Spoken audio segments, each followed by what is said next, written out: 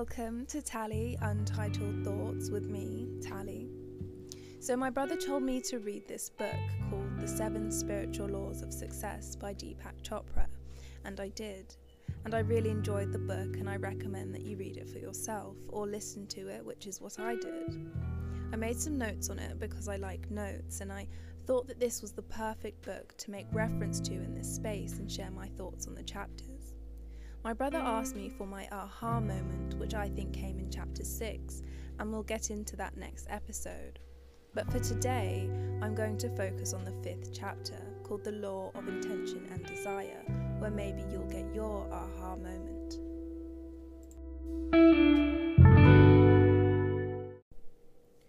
The Law of Intention and Desire.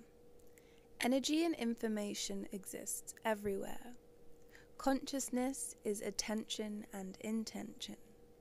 Attention energizes, intention transforms. The power behind desire, desire without attachment to the outcome. Intention and detachment leads to present moment awareness. Intention on the object of attention will orchestrate events to bring about the intended outcome, provided you are following the other laws. Guys, it's all coming together now. It has infinite flexibility as long as the other laws of nature aren't violated. Through intention, you can command the laws of nature to fulfill your wants and desires. Organize through conscious intent. When you are in alignment with the 7 spiritual laws of success, you will use your intent for the benefit of mankind. What I'm gathering as I listen to this book is that it seems to be all about energy transference. If you put your intentions out there, then effortless, spontaneous, frictionless flow of pure potentiality, which I spoke about in episode 1, will happen. And when combined with detachment, which I will speak about next episode, leads to life-centered, present moment awareness. The author says that the properties of consciousness are the past, present, and future.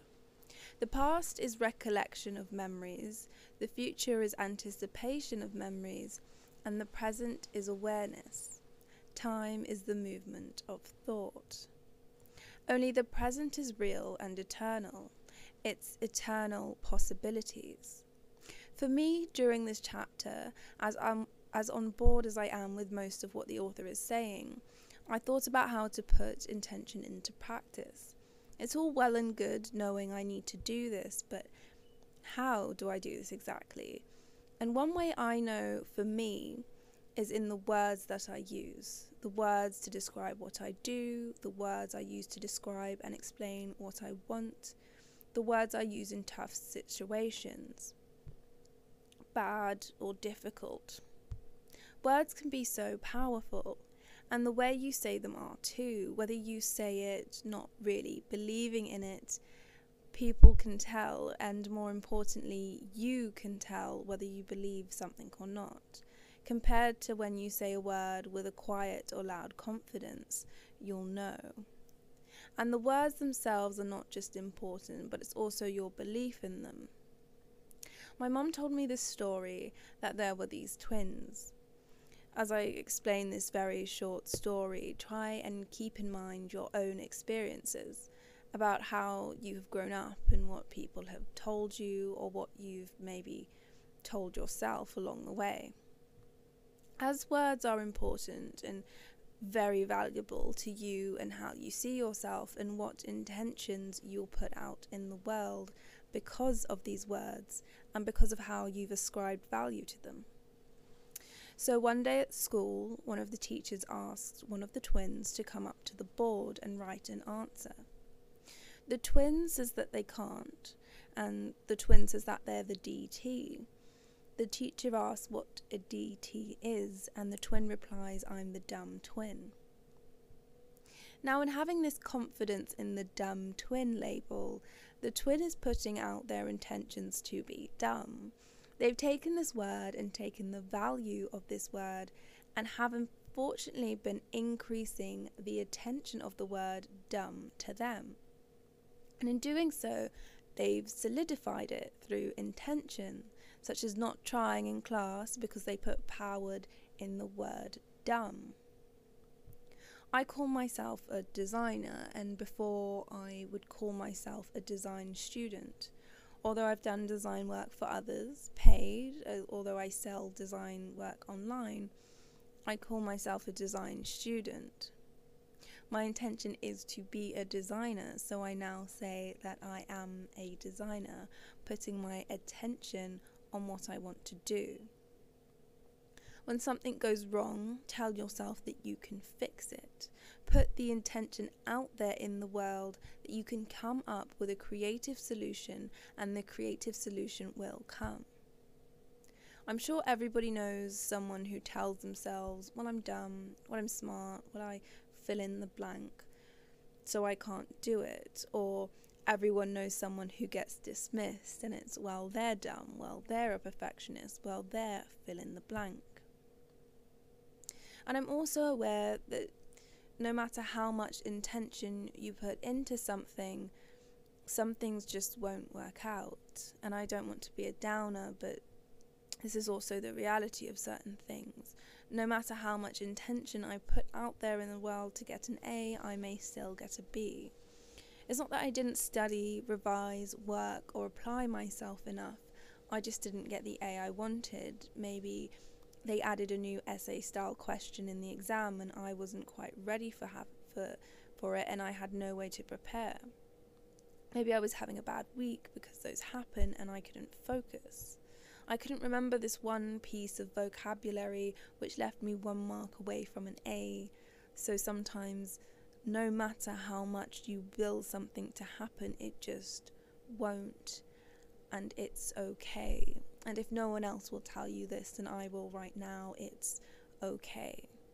Sometimes I need to hear those words from someone who believes them, because I don't believe them myself. I was working on a project a while ago and I got a B+, and I was really aiming for that A, but I was having a bad few weeks, and I wanted that A incredibly badly, but no matter how much intention I put behind those thoughts, I wasn't in it, and I got a B, and it's okay. And although I tell myself that, I still don't quite believe it entirely. But as I said in the potentiality episode, sometimes you have to fake it till you make it and turn that object referral into self-referral. The point is that words are important. You can harness the power of intention through these 5 steps. Step 1, slip into the gap. Center yourself in the silence between thoughts. Go into the silence. Step 2, establish that state. Release your intention and desires. Step 3, remain in self-referral. And if you don't know what that is, I go over it more in depth in the first episode. But in short, don't look at yourself through the eyes of others. A helpful way to do this is to keep your desires to yourself, unless they share the same desires as you and are closely bonded to you. Step 4, relinquish attachment to the outcome. And step 5, which I like, and it's let the universe handle the details. Deepak Chopra suggests that you make a list of your desires, carry it with you and constantly look at it. Look at it when you wake up, before you sleep, before meditation if you've been doing that. But remember to let things happen for this list. When things don't go your way, remember that there is a reason. The cosmic plan is far grander than even the ones I have conceived.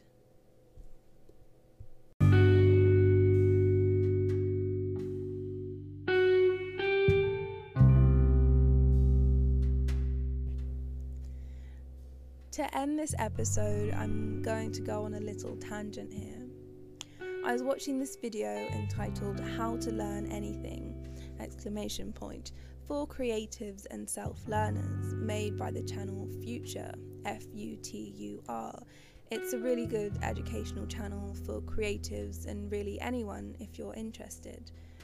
And it served as a reminder for part of the reason I'm making this podcast.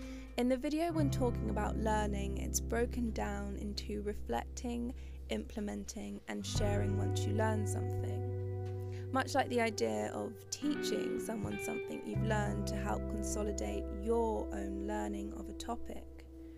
Sharing things that you've learned and talking about it with others, reflecting in the knowledge helps you do much more than you would think, and I encourage you to do so. And it's fine if you learn a topic and opinions on that topic change, but the point is for you to explain things and teach others what you've taught yourself so that you can gain a better understanding of them, gain clarity. Failure is good, change is good, relearning is good. It's taken me a while to get to this, and I'm still learning the value in relearning. But there is a bigger plan that you can't see, and things will happen if you put the intention out there. This has been Tally Untitled Thoughts with me, Tally. Thank you for listening, and please do let me know your thoughts.